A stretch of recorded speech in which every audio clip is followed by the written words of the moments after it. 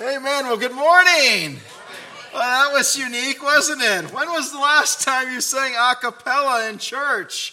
Oh, by God's sovereign planning, as we said, Brady's at the G3 conference, and Cam is out, Diana is out, and Caroline is recovering. So we're very thankful to Grant for leading us with his tenor voice, his lovely tenor voice. Churches for many centuries have subsisted on what we just enjoyed. We're lifting our voices in worship. It is a pleasing sound to God's ears, there is no doubt. Well, what a joy it was as well last week to celebrate the joy of baptism. Such a wonderful testimony from such an amazing young lady to publicly identify with the death, burial, and resurrection of Christ, raised to new life in Him. What a blessing. If being faithful to the call and command of baptism is something that you wish to pursue, if you're a lover of Christ, you're born again, but have yet for any reason to pursue baptism, please come chat with myself or one of our leaders. We would love to walk with you in that. Well, those that have known me for any amount of time know that I love to hike, loving to climb whenever I have the opportunity. And this week I was blessed to be able to hike up Mount Muskoka in the Rockies with my sister and her husband who live out in Colorado. We spent our time hiking in great fellowship and speaking about the deep things of God, invigorated by the mountains that leave this lowlander here dwelling, gasping for air. And yet this climb was more special than any other I've had, and that's why I share it with my church family. In fact, as we will see, it was more valuable than all the worth in all the world. As we approached the summit of the mountain, my lungs burning from the altitude, I witnessed a young man sitting atop a rock, looking out over the majestic Rockies. My heart was immediately drawn to him, but I took a moment to allow my thoughts to settle and to replenish some oxygen stores in my blood. And I greeted this man with a smile, and I asked him where he was from. We had some small talk and some pleasantries, and his name was Javier. He was from Cuba. Well, that was a great connector. I shared with them by chance I would be in Havana 4 times next month. What are the odds? So we stood there for a moment looking out over the incredible view.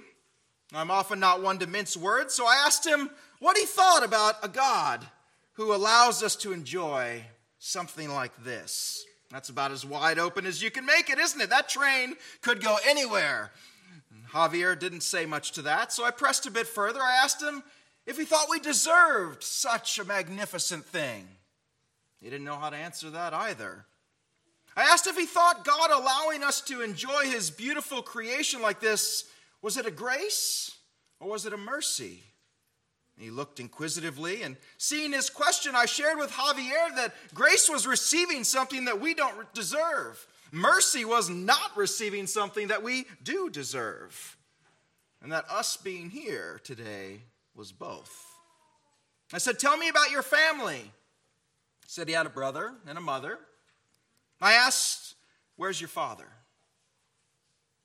And like an egg cracking open, Javier immediately began to cry. Not just sniffles, but began to weep. His father had just died. Sudden heart attack, no notice.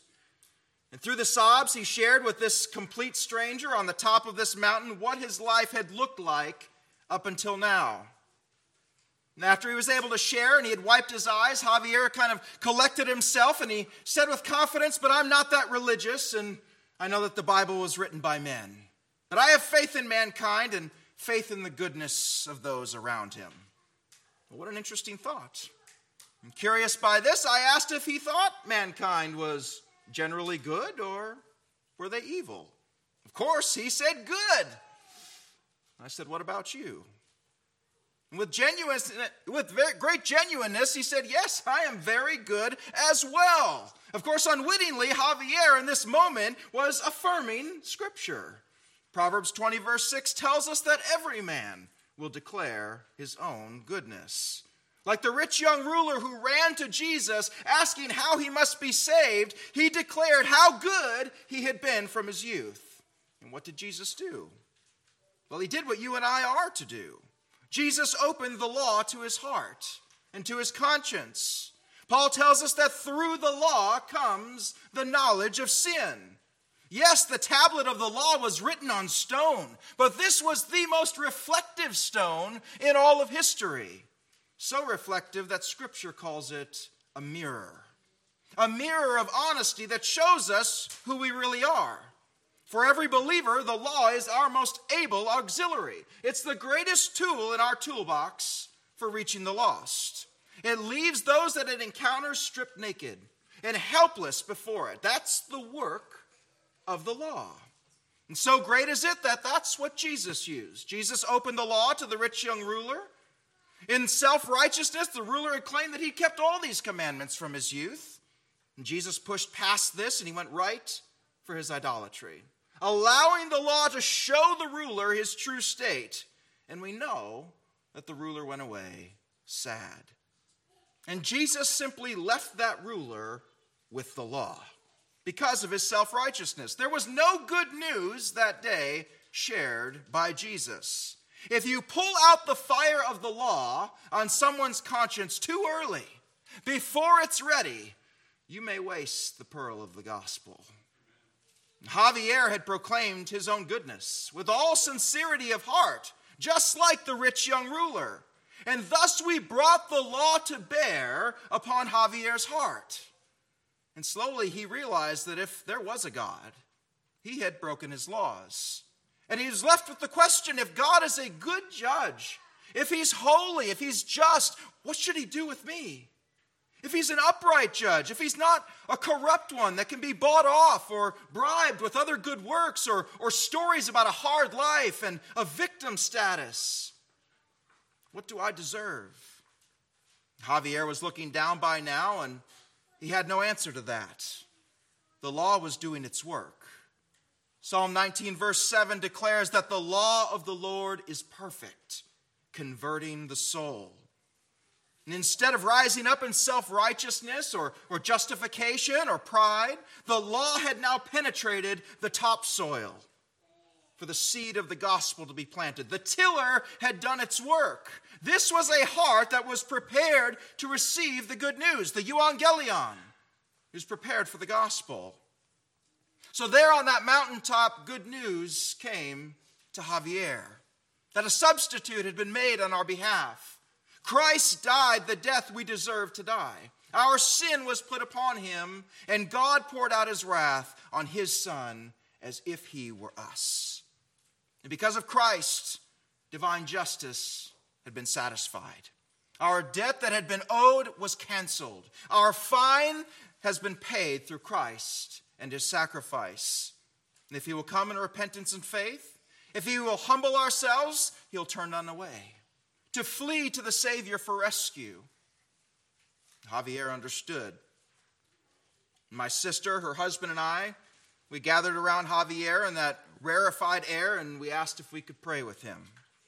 And we laid our hands on him to let him know that we loved him and we cared about him, even though we had just met. You know, we thought when we closed in prayer that we would say our goodbyes, we'd give our encouragements and head back down the mountain. To our surprise, as we got up to leave, Javier got right up with us and proceeded to hike the entire way down with us, talking the whole way. God had begun such a precious work. And we took a picture at the bottom of that mountain with Javier. I think we might have that picture. He's the young man in the middle. Now you can put a face to the story as you remember him in your prayers. Who can put a price on the value of just one soul won to Christ? Spurgeon famously said, quote, "Have we not yet sufficiently learned the value of an immortal soul if we do not feel that we would be willing to live, say 70 years, to be the means of saving one soul, and be willing to compass the whole globe and preach in every city and every town and every village if we might only be rewarded at the last with just one convert?" Close quote. Each one of you have your Javier. They're out there. Your neighbor, your family member, your coworker. Don't be ashamed. Don't be afraid. If we are ashamed of the gospel, beloved, it is a likely evidence that we have yet to believe it ourselves. The harvest is white. So go forth into the communities that God has placed you in. Amen? Amen. All right. Well, last week we waded into the incredible linchpin of Scripture, did we not? Having built up with great anticipation the beauty and the betrayal of the upper room, the sovereign planning and foreknowledge of God in such an event, the betrayal of Judas long foretold in Scripture, and of course the beauty of Jesus' response and the precious intimacy of his teaching and praying in that very upper room. Until we arrived last week at the moment in time where the last Passover became the first communion. From the celebration of a former Exodus to a far greater Exodus. We witnessed in reality the inauguration of the New Testament, or specifically the New Covenant. As Jesus broke the bread and gave and drank the third of the 4 cups of wine, the cup of redemption, and he gave it. With that, the old covenant of rituals and sacrifices, of ceremonies and rules were over. That beautiful temple that was so very close to the home where this took place was now nothing but a building. We now have a temple not made with hands, Paul tells us. No more Passover lambs by the thousands were needed. Christ, our Passover lamb, has arrived to have his blood spilled once, casting our sin into the sea of forgetfulness. This old covenant requiring the daily sacrifice of animals, this old conditional covenant that had no power to save, no power to reconcile, only having the power to condemn, only the power to show our inability and our need, is over. And there to proclaim and declare with a bullhorn that we must have a substitute. The blood of these millions of sacrifices that would have occurred over the life of the old covenant could never satisfy old covenant divine justice. Not through the blood of lambs could God be both just and the justifier. A new covenant must be inaugurated, one that can save. God told Jeremiah of this coming day, "Behold, days are coming, declares the Lord, when I will make a new covenant with the house of Israel and with the house of Judah, not like the covenant which I made with their fathers in the day where I took them by the hand and led them out of the land of Egypt. My covenant, which they broke, although I was a husband to them, declares the Lord. But this is the covenant which I will make with the house of Israel after those days, declares the Lord. I will put my law within them, and on their heart I will write it, and I will be their God, and they shall be my people." As Gentiles, gloriously grafted in, is talking about you. They're talking about you. Christ was born under the law. He was our law-keeping substitute. He was perfect in life, and he was perfect in death. He was the perfect substitute, slain for us. And not as plan B, but from the foundation of the world.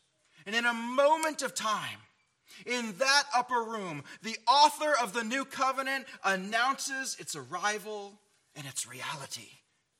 How God commanded and how he communicated, how God would reconcile and redeem mankind would be forever changed. We now have a covenant of life, one that forgets our sin.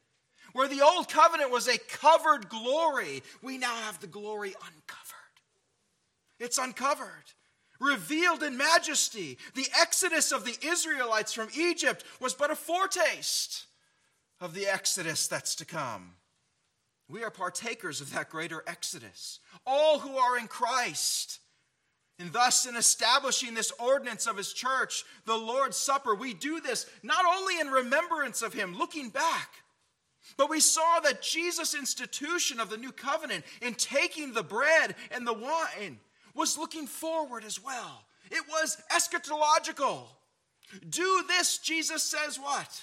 Until I come. Looking forward with expectation and anticipation of his return, when the kingdom of God will be consummated and we will sit with Christ once again at the marriage supper of the Lamb. And the Passover, as it were, will be reinstituted, not celebrating the escape from Egypt, but now we will look back to the cross, that you and I have been passed over once again.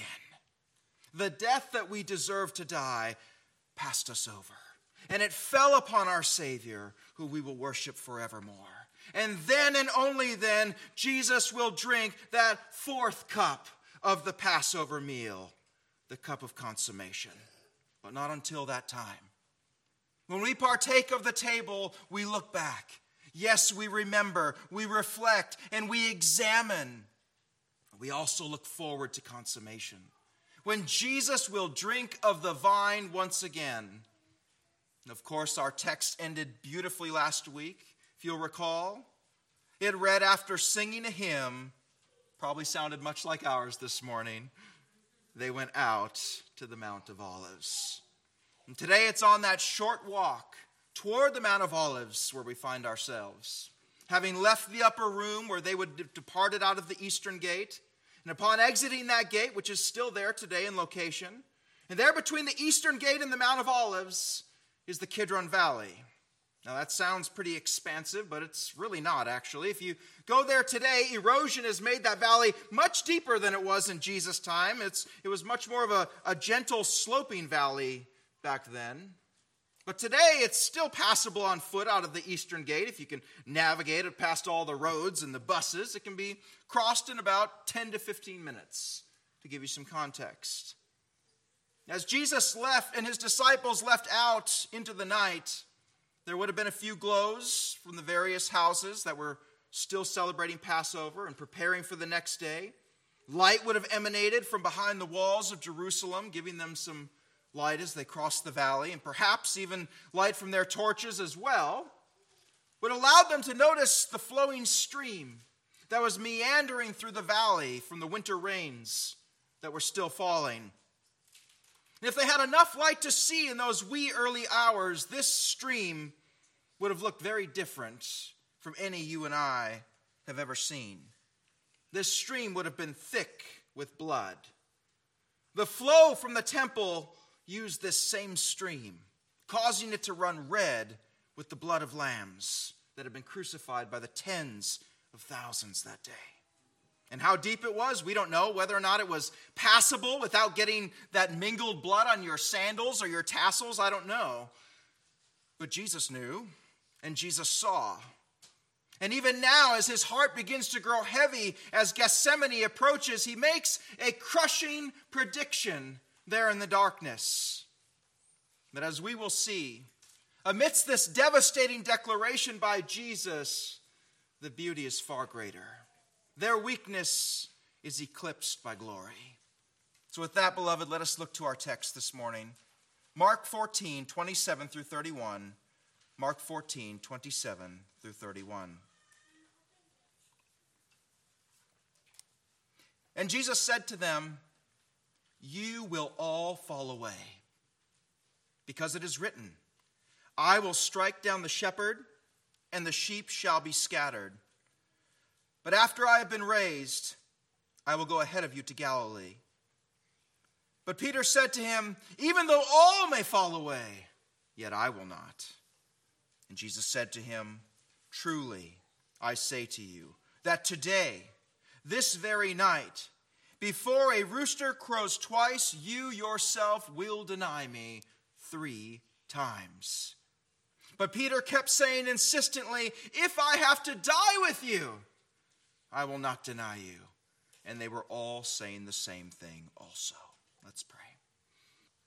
Oh, Heavenly Father, we thank you that as we approach this magnificently difficult text, Lord, that we will see it eclipsed by glory. Heavenly Father, we ask that you would allow us to see this text as it was written. Holy Spirit, we ask that you would allow the arrow to find its mark this morning, knowing every need that has come to us, you know. Heavenly Father, we ask that you would abide to the preaching of your word. In Jesus' mighty name, amen. Well, one of the downsides of the weather starting to cool and the leaves starting to change is the advent of flu season. When thinking about the flu, there's one symptom that seems to eclipse them all: weakness. You are weak. And to look at our diminished self that's lying there in the bed, we would look a sad mess, wouldn't we? Weak and sick. But in that moment, as you lie there in your weakness, that's not the whole story, is it? If we were to put your blood, if we were to take your cells and put them under a microscope, we would see something incredible. Amidst your weakness, there is a flurry of activity that's happening in your body. White blood cells are moving and attacking the virus. Neutrophils are attacking bacteria. Lymphocytes are defending and targeting foreign invaders. You've got B cells that are creating antibodies to prevent further infections. All kinds of things are happening in your body. And all our eyes can see at this moment is a weakened person, sick and lying in bed. But look closer. Grab a microscope and a whole different world comes into view. Our weakness, however prevalent, even though it's all we can naturally see, is not the real story, is it? Something else, something far greater and far more beautiful is eclipsing our sickness. And so it is today. By the natural reading of our eyes and our text, we see nothing but tragedy and betrayal. We see nothing but incredible weakness in the disciples, and that is true. They will all run. They will all abandon him. They will all succumb to weakness. But look closer. There's more to the story. Grab your microscopes. Let's see what comes into view. Let us see the glory that is eclipsing the weakness. Now looking to our first verse, verse 27. And Jesus said to them, "You will all fall away." Now pause there. Well, we've walked in on the patient, opening verse, and yikes. It looks bad. You're weak. You're all going to flee. You're going to abandon me. Your courage is going to fail you. You will all fall away. Where's the beauty in that? Grab your microscope. In the first two words out of Jesus' mouth, he utterly eclipses the weakness of the disciples. What does he say? You will. Future tense, you will. Here is what is going to happen. What light, what glory here is radiating over their weakness? It is the omniscience of God. Omniscience means all-knowing. In two words, Jesus says, I know the future. I know the end from the beginning because I'm God. And what's bigger in this text, beloved? What's bigger? The temporary weakness of the disciples? Or the omniscience, the complete expression of an all-knowing God? A God who knows what you're going to do before you do it. That is a prerogative of the divine. Yes, the patient is sick. They are weak with a sickness, but zoom in and glory explodes. These two words reveal I am God in the human flesh. I possess all knowledge. I know every hair on your head. I know you're waking up. I know you're lying down. I'm intimately acquainted with all your ways. All of those truths beautifully reflected in just two words. You will. You will. Here's what's going to happen. Here's what you're going to do. Yes, it's a dire prediction. It's utterly true. They are weak. But the beauty's only begun to shine. The eclipse is only starting to move. Back to our text. What other glory awaits us in the midst of the disciples' weakness? Last part of verse 27. Because it is written, I will strike down the shepherd, and the sheep shall be scattered. Why will you all fall away? Because it is written. Boy, we could just drop anchor right there and never leave, couldn't we, beloved? Jesus makes a declaration concerning the authority of Scripture. Why will this happen? Because it is written. How sure is the book we hold in our hands? It's as sure as the divinity of Christ. It's as sure as the omniscience of Christ. If it is written, it is done. How tenacious are we when we come to his word? Do we speak about Scripture with the same surety that Christ does? Are we a bulldog with a bone when it comes to the promises and the declarations of Scripture? Why do I live this way? Because it is written. Why do I believe this way? Because it is written. Why can I resist temptation? Because it is written. And why can I pursue joy in pain? And why can I pursue strength in weakness? Because it is written. Our decisions in life, our feelings in life are all subject to that which is written.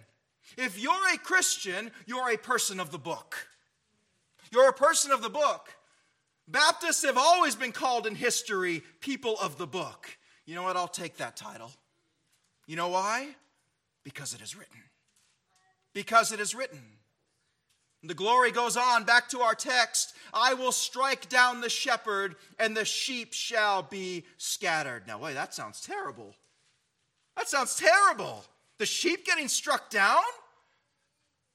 The sheep scattering? The shepherd getting struck down? The sheep scattering? Where is the beauty in that? It all looks like weakness and failure.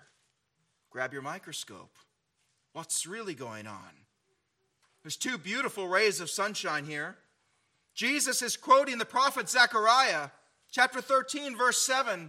Jesus is saying, that's me. This is talking about me. The entire Old Testament, the Old Covenant in one fashion or another is pointing to me. You know, when some read that psalm or that prophecy that seems to have messianic overtones, but they say, boy, you know, that could mean anything. That seems kind of vague. Jesus is saying, no, that's me. By quoting the Old Testament, applying it to himself, Jesus is declaring the perfect continuity of Scripture and the absolute plan of God before the foundation of the world. And secondly, if we're to see the beauty in this weakness, the glory of the shepherd being struck and the sheep being scattered, we must look to this passage in Zechariah. I'll read it for you. No need to turn there, beloved. Zechariah 13, verse 7. Listen, God is speaking in this passage.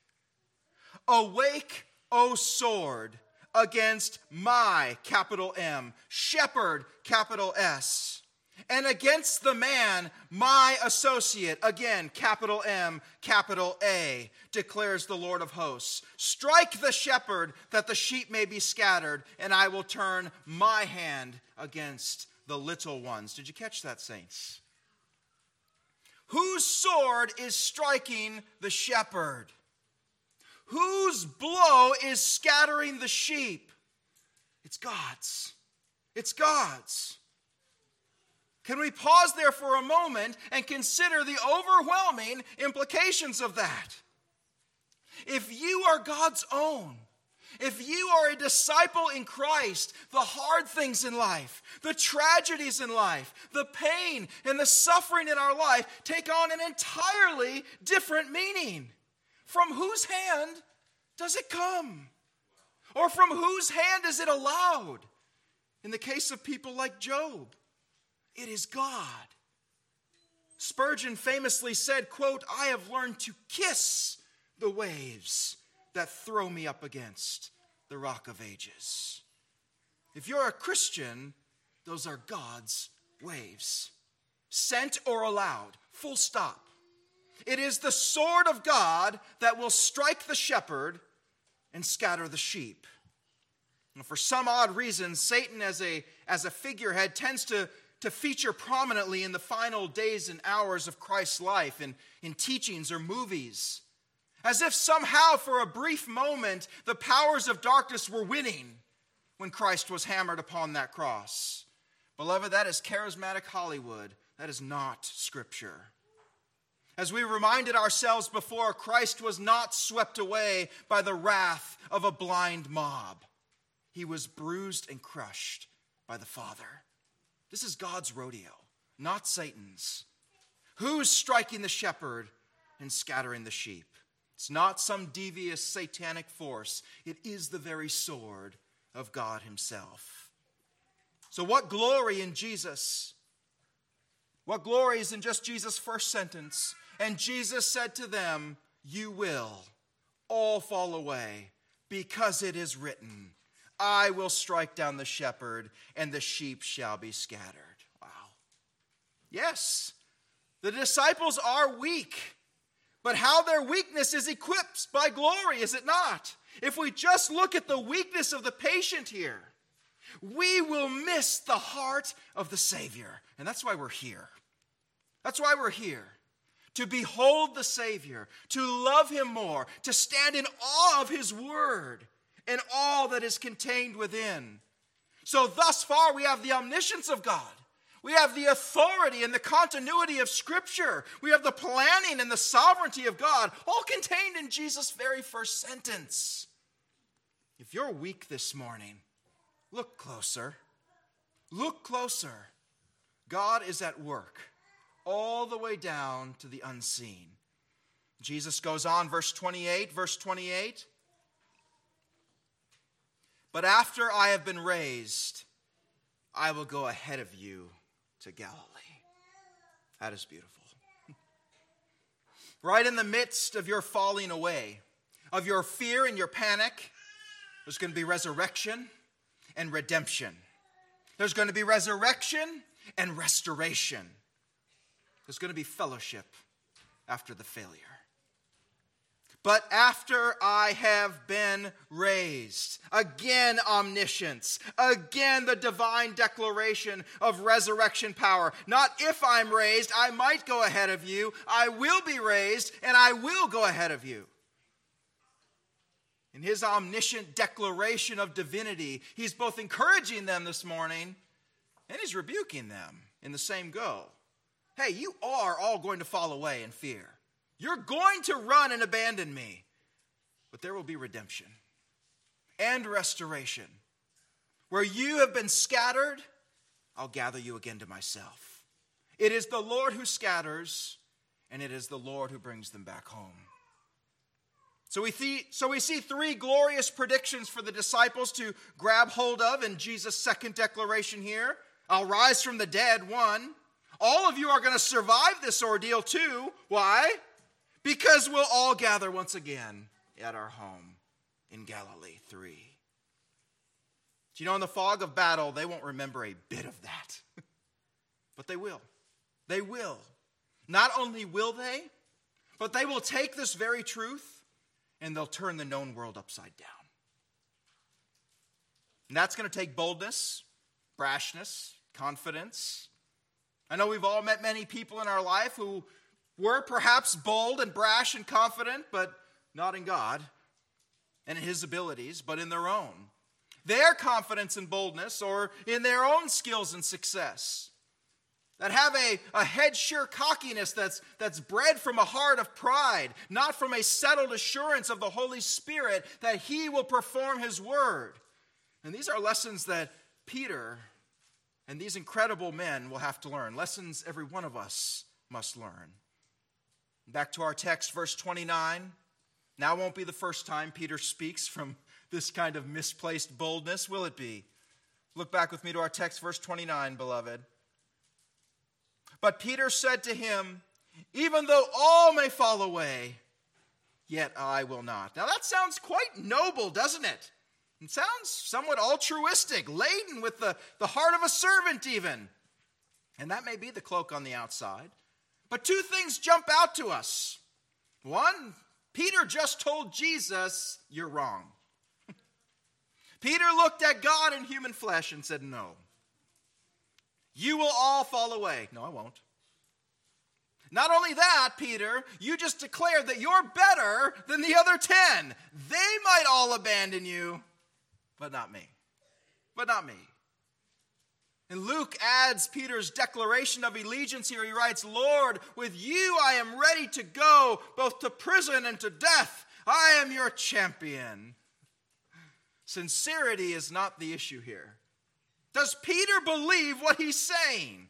No doubt. But we can be sincerely wrong. Peter's downfall here is not his sincerity, but his pride. Peter has forgotten to evaluate his own weakness. Unchecked pride leads to delusions of grandeur and arrogant estimations of our own strength and our own abilities. We take great warning here, beloved. This arrogance is not the sole domain of the lost. Peter is born again at this point. That's caution for us, saints. That's caution. Yet our Savior is so patient with Peter. Jesus responds to Peter in verse 30. Verse 30. And Jesus said to him, "Truly I say to you, that today, this very night, before a rooster crows twice, you yourself will deny me 3 times." Again, the beautiful omniscience of the Lord. Now here we're talking about the third watch of the night. That's midnight to 3 a.m. on the Jewish clock. Okay? Midnight to 3 a.m. And they called this the rooster crow. Meaning Jesus is making this prediction sometime around midnight, and he's saying before 3 a.m., you're going to deny me 3 times. And in truth, even within those 3, there are multiple denials. And Jesus said to him, "Truly, I say to you." Truly. Truly meaning amen. Meaning this proclamation can be trusted. Take it to the bank, Peter. The second person of the Trinity says this will occur. Well, Jesus had to make 4 such pronouncements just in the 14th chapter of Mark. Verse 9, Mary's anointing of Jesus. Truly, I say to you, wherever the gospel is preached in the whole world, what this woman has done will also be spoken of in memory of her. Down to verse 18. As they were reclining at the table and eating, Jesus said, "Truly, I say to you that one of you will betray me, one who is eating with me." Verse 25 again, "Truly, I say to you, I will never again drink of the fruit of the vine until the day when I drink it new in the kingdom of God." And finally, our fourth here in verse 30. Look at the magnitude of these declarations. We don't skip over the trulies. We don't skip them over. They are to set our mind upon an emphatic truth. This will happen. This is true. Truly, amen. There will be no guessing. There's no guessing game as the Garden of Gethsemane approaches. All is known. All is to plan. What a comfort that is to us this morning. Every Christian should see the word truly in red letters and be filled with assurance and joy. There are trulies that talk about your future as well, that talk about salvation as well. Take the joy of the trulies in Scripture, even when they're hard. Like today, this very night, before a rooster crows twice, you yourself will deny me 3 times. And while they will all desert him, only Peter is going to desert and deny him. Now here our English does us little favors. How many of us know that there's degrees of denial, isn't there? There's a soft denial, maybe a shrug of the shoulders. I don't know. Jesus, never heard of him, right? In the Greek, that's arneomai. And then there's an emphatic denial. I tell you, I don't know the man. That's aparneomai. Guess which one Peter uses? Jesus says, I not only know when you will deny me, how many times you will deny me, I'm even telling you how strongly and with what enthusiasm you will deny me. Now, we would like to think that we would have all caught a clue at this point. And yet Scripture demonstrates that we will be attacked, we will be sifted at precisely the point we think we're strong. Wiersbe notes, quote, that Abraham's greatest strength was his faith. And yet his faith failed when he went down to Egypt and lied about Sarah in Genesis 12. Moses' strength was his meekness, Numbers 12:3. Yet he lost his temper and he spoke rashly with his lips and was not allowed to enter Canaan, Numbers 20. Peter was a brave man, but his courage failed him, and he denied the Lord 3 times. And thus Paul told the church at Corinth, therefore, let him who thinks he stands take heed, lest he fall. How do we take heed? How do we take warning? How do we obey Paul's caution there? What could Peter have done? What 2 latent heart sins are manifested in Peter? Fear and pride. Now, don't those sound like complete opposites of each other? Fear and pride? When in fact, they are the closest bed buddies there are. Fear and pride go hand in hand. Now, that's just a little teaser for when we actually get to Peter's denials in verse 66. Tune in a couple weeks. I know you hate when I do that. We will look at those hard issues to come forth. Pride and fear. We'll leave you on a cliffhanger there. Yet even now, we will witness Peter's response to Jesus' second prediction. Jesus' second, even more emphatic, more specific prediction. Look with me to verse 31. But Peter kept saying insistently, if I have to die with you, I will not deny you. And they were all saying the same thing also. Peter now denies his denial. He denies his denial. He doubles down. Why? Because Peter's heart has been squeezed by this prediction. And Scripture tells us that out of the overflow of the heart, the mouth speaks. Like a tube of toothpaste, when our secret affections are invaded, when our idols are touched, when the heart is exposed, it comes squeezing that tube of toothpaste, and out it comes.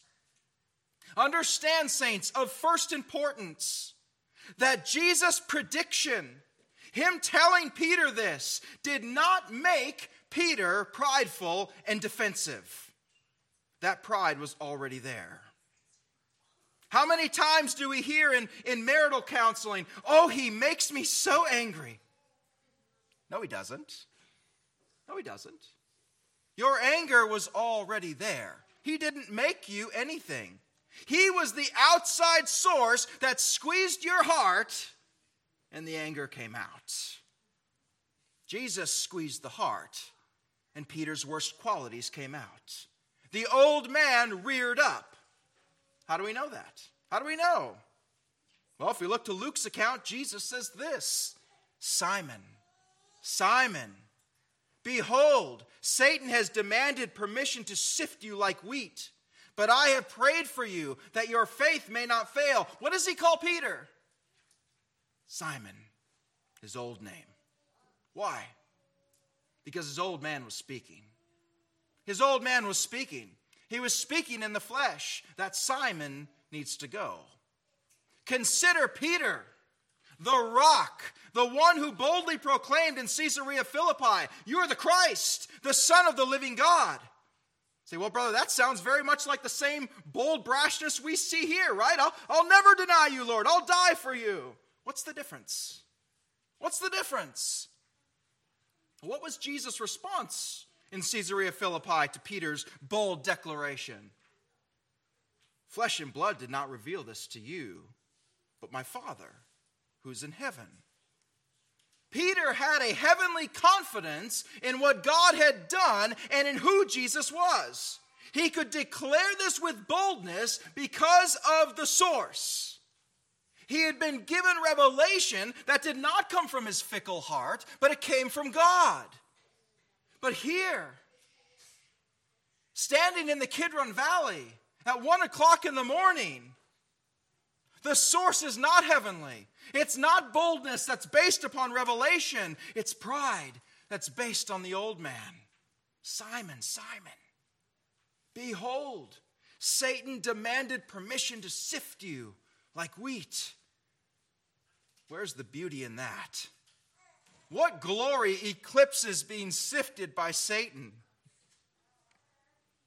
In fact, this text shows that all 11 were riding Peter's coattails in this. They were all on the bandwagon to varying degrees. Where's the eclipse of their shame and denial and betrayal. Well, in the moment, they won't be able to see it. They won't be able to see it. But beloved, you and I, we get to read the book of Acts. We get to read the book of Acts. This epic failure by Peter, by the disciples, is not a terminal disease. They've not committed the unpardonable sin. It's not the sin unto death. They were weak. They are going to be afraid, and they're going to act on that fear. They're all going to do something that will cause them to later hang their heads in shame. But that shame is eclipsed by glory. By glory. When we see the Father strike the shepherd, when the sheep are scattered to the wind, is that it? Do they just fall away? Does Jesus lose a single one that's put into his hand by the Father? None of those will be lost. I will see you through. If I've saved you, if I've justified you, I'm going to sanctify you. And I'm going to get you all the way home to glory. In other words, I'll see you in Galilee. I'll see you in Galilee.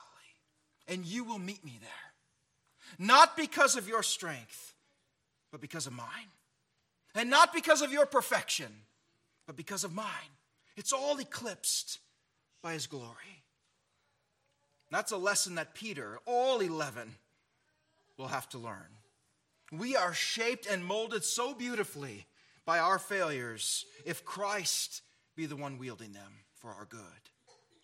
Christ's glory eclipses our shame and our denials. If we will look beyond the weakness, the sick patient that's there in bed, look closer. Look closer. He's greater than our fears and our sin. A greater glory, a greater grace, a greater mercy has eclipsed their failures. It's eclipsed ours as well. He's risen from the dead. He's gone ahead of us, and he'll see us in Galilee. And so he will. Our sin is cast into the sea of forgetfulness to be remembered no more. That is the same grace. That is the same mercy on offer this morning to all that would come in repentance and faith. Peter is not known for his greatest failures. Peter's life, the lives of the 11, have been eclipsed by glory. It was always so, if we have eyes to see it. Let us pray. Heavenly Father, as we allow your word to settle in our hearts this morning,